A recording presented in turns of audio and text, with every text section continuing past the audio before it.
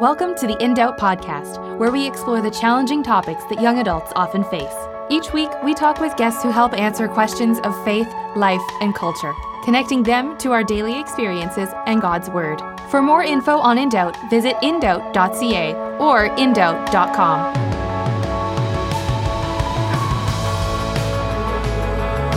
Thanks so much for joining us on this episode of In Doubt. My name's Courtney, the In Doubt coordinator, and I'm so glad you're listening today.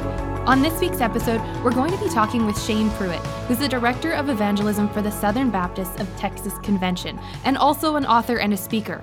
Our focus today is really his new book, 9 Common Lies Christians Believe, and Why God's Truth is Infinitely Better. But before we get into our conversation with Shane, we have Joshua here, and I wanted to really welcome him, as this is your first time hosting. That's right. Thank you, Courtney. So Joshua, we learned a little bit about you on episode 184, but I think it'd be really helpful for everybody if we just take a bit more time to get to know you better. Sure. If you could tell us a little bit about yourself, Joshua, what's your story? Who are you? Yeah, so I grew up in Jasper, Alberta, growing up in the Rocky Mountains. But I grew up going to public school and going to a really small church. And so as much as my parents raised me to know Christ and to believe in the Lord, I really didn't take that to heart.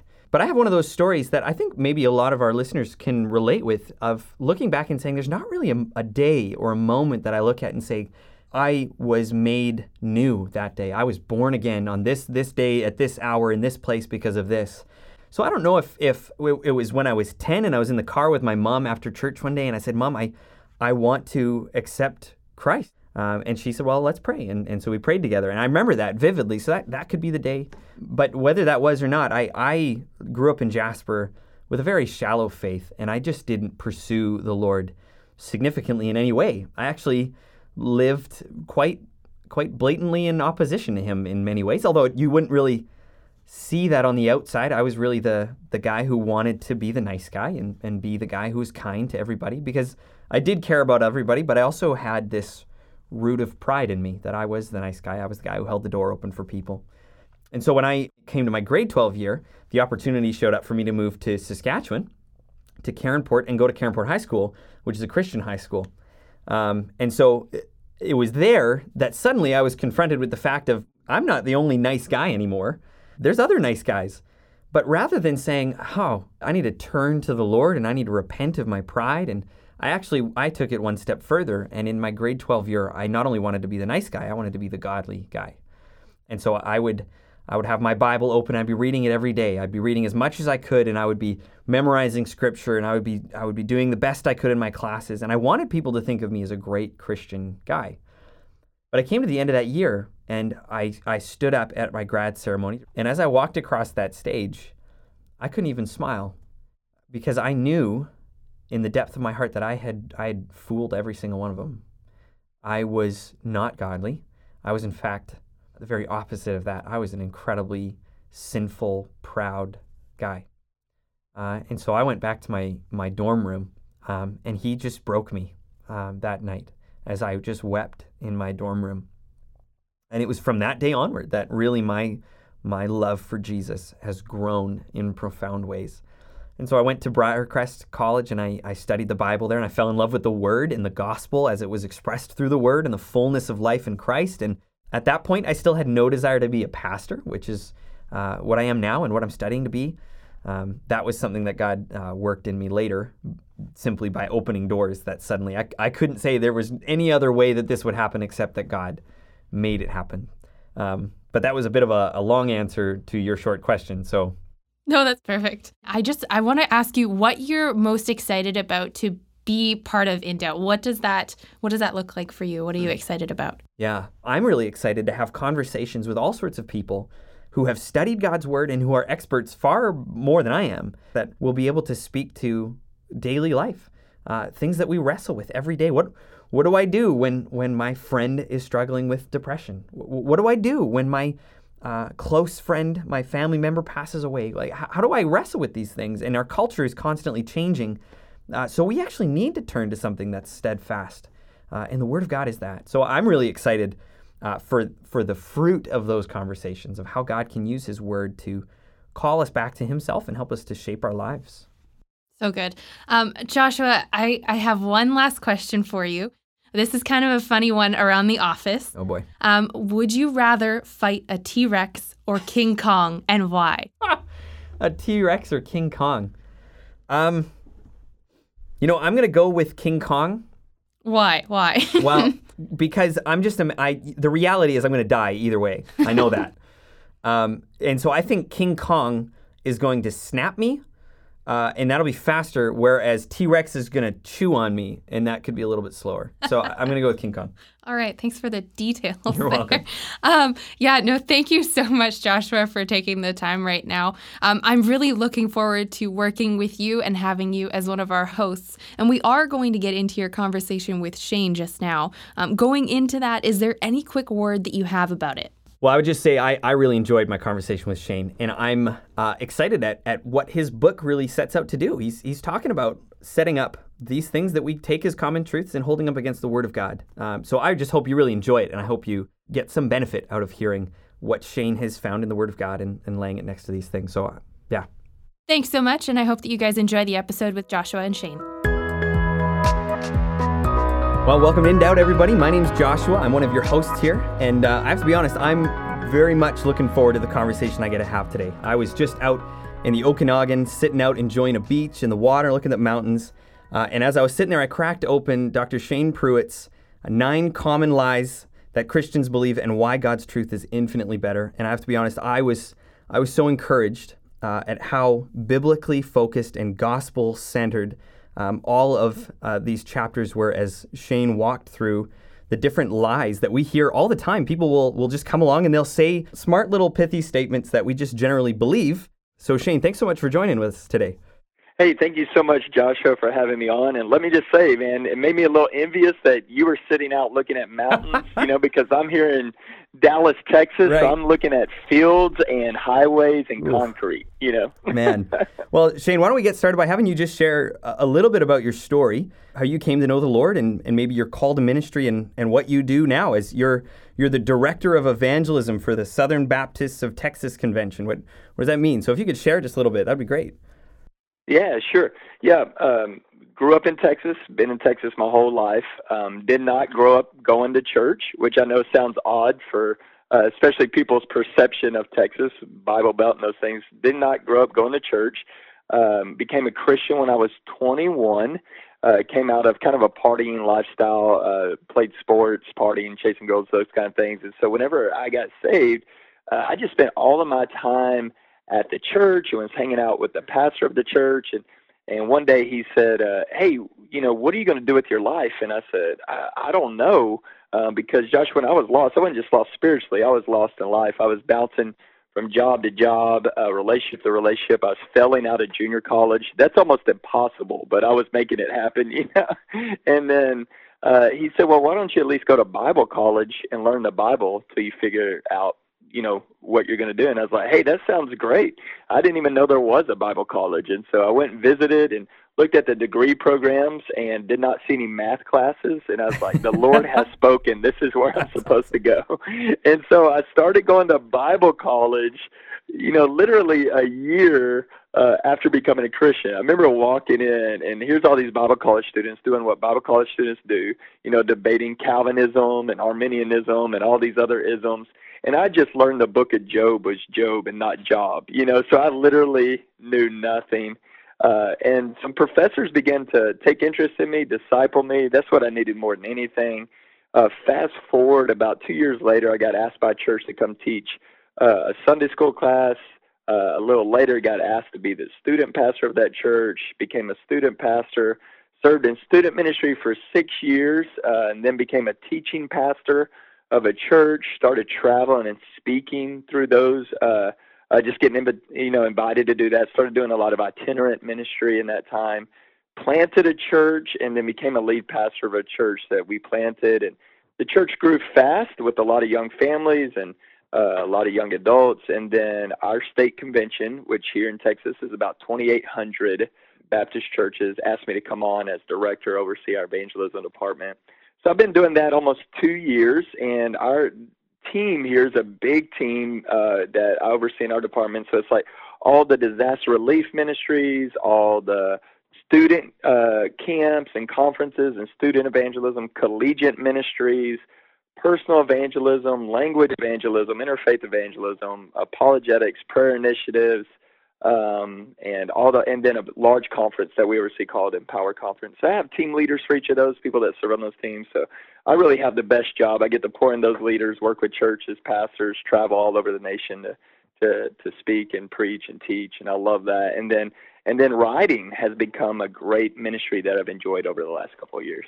Cool. Wow, very cool. So what is it that's really stoked the fire of evangelism in you, in your coming to know Christ? Yeah, that's a great question. I think not becoming a Christian until I was 21. So I remember vividly of what it was like without Jesus. Obviously, it's much better walking with Jesus and having His Spirit inside of you. And so whenever I became a Christian at 21, man, I just shared the gospel with all my friends. And honestly, Joshua, I look back at it probably in an obnoxious way. Man, because I believe if God could save me, I am not a holier than thou at all. If God could save me, He could save anyone. And, I grew up in Waco, Texas. And if you're old enough to remember the Branch Davidians, David Koresh, and all that, so they literally thought I joined a cult. They thought I lost my mind, But I prayed for them, shared the gospel. And what's funny is now, fast forward, is, when I went to my 10-year high school reunion, they gave me the award of the person who had changed the most. They gave me 15 minutes to share about that. And so I could not talk about that without sharing the gospel. So I got to share the gospel with my whole graduating class 10 years later. And to just hear so many of those guys and girls now to say, hey, they're followers of Jesus, they're involved with church, they're walking with the Lord, or sadly, some of them are still living like they're in high school. So I think I just seeing the gospel, what it did in my life, in the life of my family, my friends, I really believe God can save everyone. And yeah, man, I'm just stoked to tell them about the God who can do that. Absolutely. Yeah. That's awesome. So not too long ago, you wrote this book, 9 Common Lies That Christians Believe and Why God's Truth is Infinitely Better. So I'm curious, what was it that motivated you to write this book? Because I've heard these sayings all the time, and I've often thought, okay, yeah, I need to bring up and say, well, this isn't quite true. But was there something that happened that made you realize, actually, no, I need to sit down and write out a clear explanation as to why this isn't true and why it's harmful? What really motivated you to write this out? Yeah, great question. I love to tell that story. So I have a wonderful wife named Casey. Next month we celebrate our 15th wedding anniversary. Congratulations. I'm married way, way over my head, and so picture of God's grace in my life for sure. Mm. And then, Josh, we have 5 kids that are 13 and under. That is a prayer request, all right? So, okay, I got you. Our two oldest are biological daughters, 13 and 8. And then we have a 6-year-old son who is adopted from Uganda. And then we have a 3-year-old son and a 2-year-old daughter adopted from here in Texas. Our 6-year-old son, adopted from Uganda, has a lot of special needs. He's in a wheelchair, has cerebral palsy, epilepsy, and suffers from a seizure disorder where he has seizures every day. And when we first became adopted parents, we knew that he had some special needs, but it's one of those things like you really don't know what you're getting into until you've already gotten in it, And I remember just that first year, we were just really struggling. At the time, I was pastoring a fast-growing church, and so my wife and I felt the pressure on, that we had to pretend like everything was good and put together on the outside, but on the inside, we were both struggling. And because there's no kind of suffering like watching your child suffer. We knew we did the right thing. We knew he was our son. God called us to this, but just the constant surgeries and doctor visits and therapies. And I just remember well-meaning people, that would tell us things like, well, you know what the Bible says? God won't give you more than you can handle. Or, if God calls him home, then God will gain another angel. And so after that year where we finally broke in a good way of returning back to God's word, being honest with our story, being authentic with our struggles, and just seeing some victory through that, we got to a healthier place. Just started making a list. Hey, what are some of these other one-liners or cliches that we try to encourage people with that we, for lack of a better term, have adopted into the Christian community, baptized them, made them a part of our vernacular that aren't necessarily scripturally true, like follow your heart, believe in yourself, God won't give you more than you can handle. If a loved one dies, God gains another angel. God just wants you to be happy. You can never forgive that person. And, because typically what we do is we share those sentiments with someone who's struggling. You never say God won't give you more than you can handle to someone who's having the best day of their life, Right. It's usually someone who's going through a dark night of the soul. And what we realized is, what is going to get us through those dark nights of the soul is God's truth that's infinitely better than some little cultural cliche that's not even biblically true. So each chapter takes one of those cliches, and then what does God's word actually have to say about it, and then some good truth to move forward with. Right. Yeah, that's great. I wonder if you could speak to a few of these common lines. As I was reading through the chapters, I just thought, man, I didn't even realize how much I hear this. It's in the common vernacular of so many people who are in the church and people outside of the church. I wonder if you could speak to a few of them and explain why this isn't true, and maybe how the scriptures speak a greater truth. I mean, that's kind of in the subtitle to your book, Why God's Truth is Infinitely Better. So the first one you start with is probably the one that I hear the most. God won't give me more than I can handle, and you've shared that a couple times. So why is it that we say that that's not true, and where do we look to in the Word to understand that? Yeah, that's so good. Yeah, I think typically when we say that or share that, really our hopes is we hope that God doesn't give us more than we can handle, Right. Because comforts and complacency are great idols in our life, and so we love the idea that maybe God would not do that. But the truth is when we really believe God won't give you more than you can handle, what you're really doing is placing the pressure on yourself. It's about what you can handle. And I think a lot of times our stress, our worry, our anxiety, maybe low-grade forms of depression come because we're trying to be in control. We're trying to handle everything. And that's doing a job above our pay grade. That at the end of the day, it's not our job to handle it. It's not our job to be in control. Our only job is to trust God to do His job, and is very good at His job. And if you think about it, everything is more than we can handle. I mean, take the most basic thing in life, breathing is more than we can handle if God doesn't create oxygen in our lungs to breathe, And so we were never created to take on this world by ourselves and what we could handle, because if that was the truth, then there would be no need for faith. There'd be no need for a God that's bigger than us. So at the end of the day, if we are truly a child of God, been bought with the blood of Jesus, the Holy Spirit God lives inside of us, it's not about what we can handle. It's really about what God can handle through us. And a lot of times, Joshua, people will use that 1 Corinthians chapter 10, verse 13, that God won't let you be tempted beyond your ability. Right, yeah. As a justification for that. But even in that, it says God is faithful, and He will provide a way of escape. So even in that moment, you're still depending on what God can handle. You're depending on Him to be faithful. You're depending upon Him to offer the way of escape, and still trusting in the Lord in those moments, and not about what you can handle. Man, and what a profoundly greater encouragement is that, to say that God will handle these things through you, than it is just to say that you'll be able to take whatever comes on your own.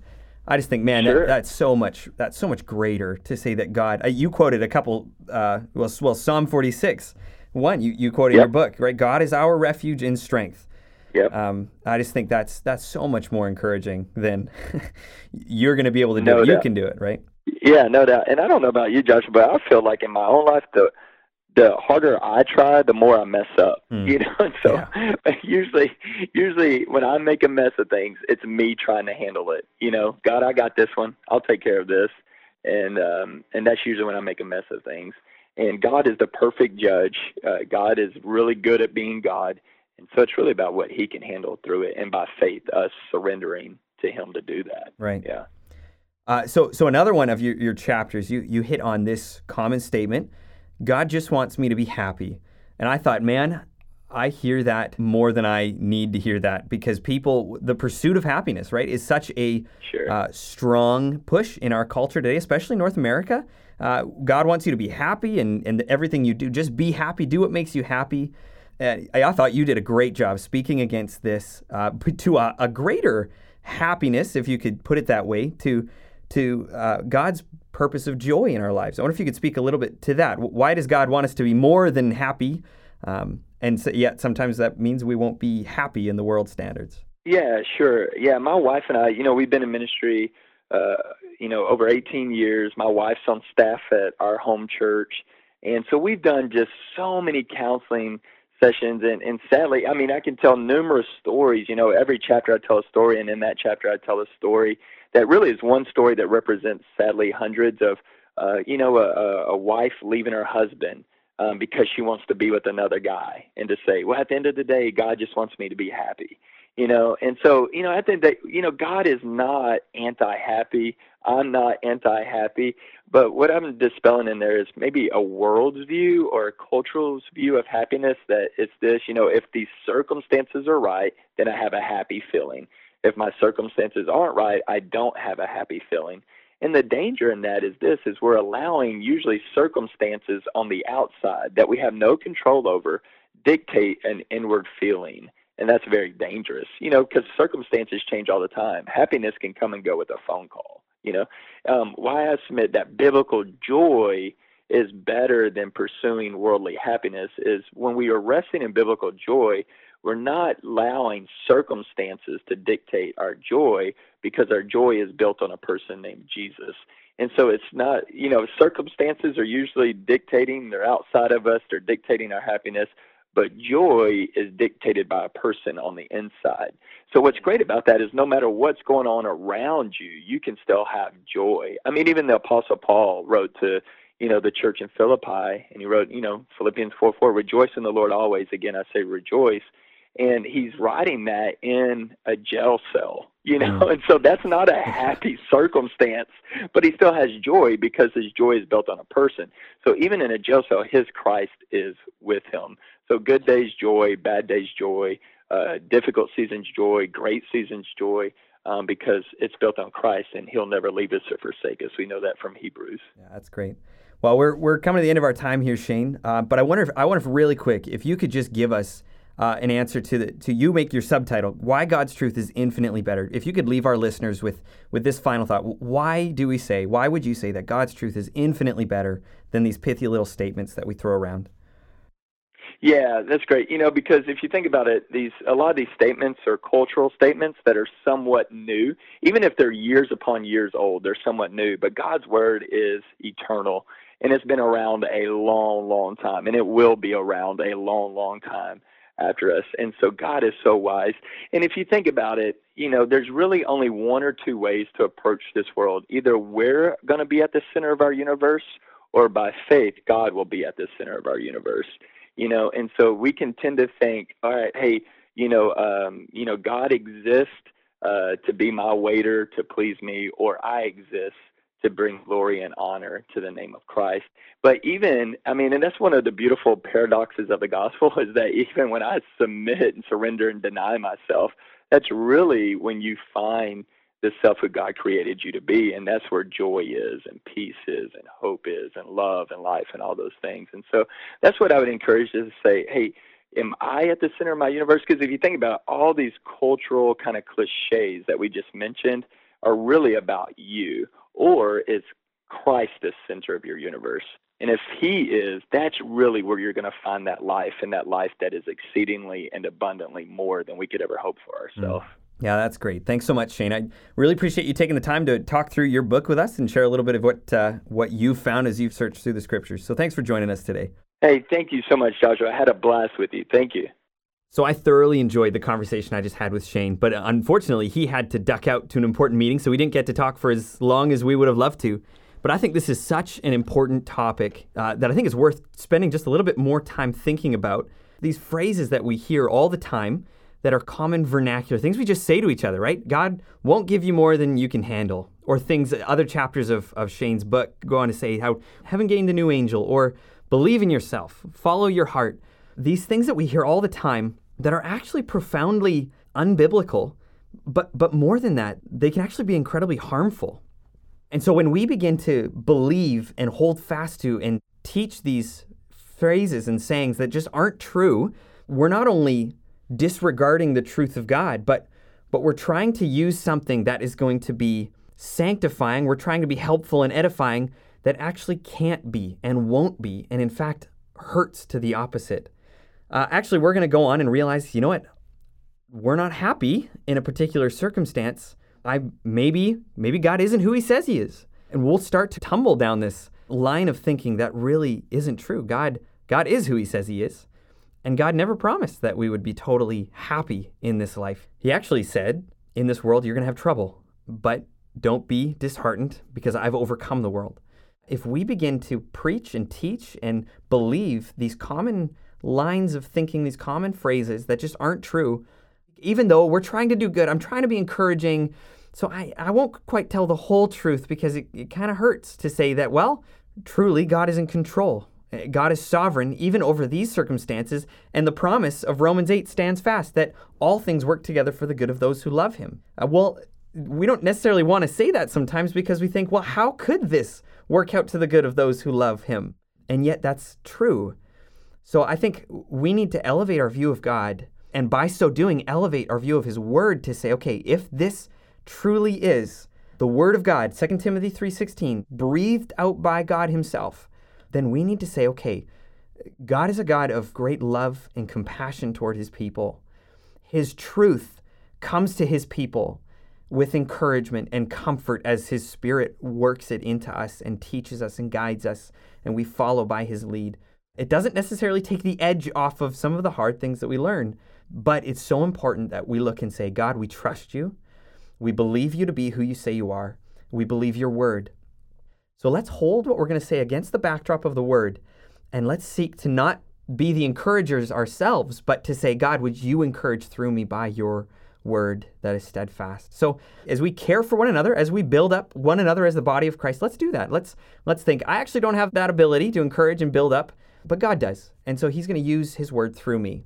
Let's turn to his word together. So I'm really excited about the conversation I just had with Shane. I'm really excited about his book, and I hope you enjoy it if you get your hands on it. Thanks so much for joining us and listening today. If you liked Shane and would like to hear more from him, check out his website, www.shanepruitt.com, and grab yourself a copy of his book, 9 Common Lies Christians Believe and Why God's Truth is Infinitely Better. You can also follow Shane on Instagram at Shane_Pruitt78. We'll have the links on the episode page online for Shane's book and social media handles. If you have a question about this episode, any episode we've done in the past, or if you're looking to find out more information about In Doubt, you can email me at info@indoubt.ca, and I'd love to hear from you. I'd encourage you to check out our website for all of our podcast episodes, articles, and more. All of the content from In Doubt is made available to you for free because of the generous support we receive from our listeners. We count on and trust you for financial support, so if you're interested in contributing financially to this ministry, head over to our donation page online. Anything that you're able to give is so valuable and ultimately helps us to continue helping you and others seeking for answers to life's toughest questions. Thanks again for joining us for this episode, and I look forward to having you with us next week as Isaac is back talking to guest Kristen Strong.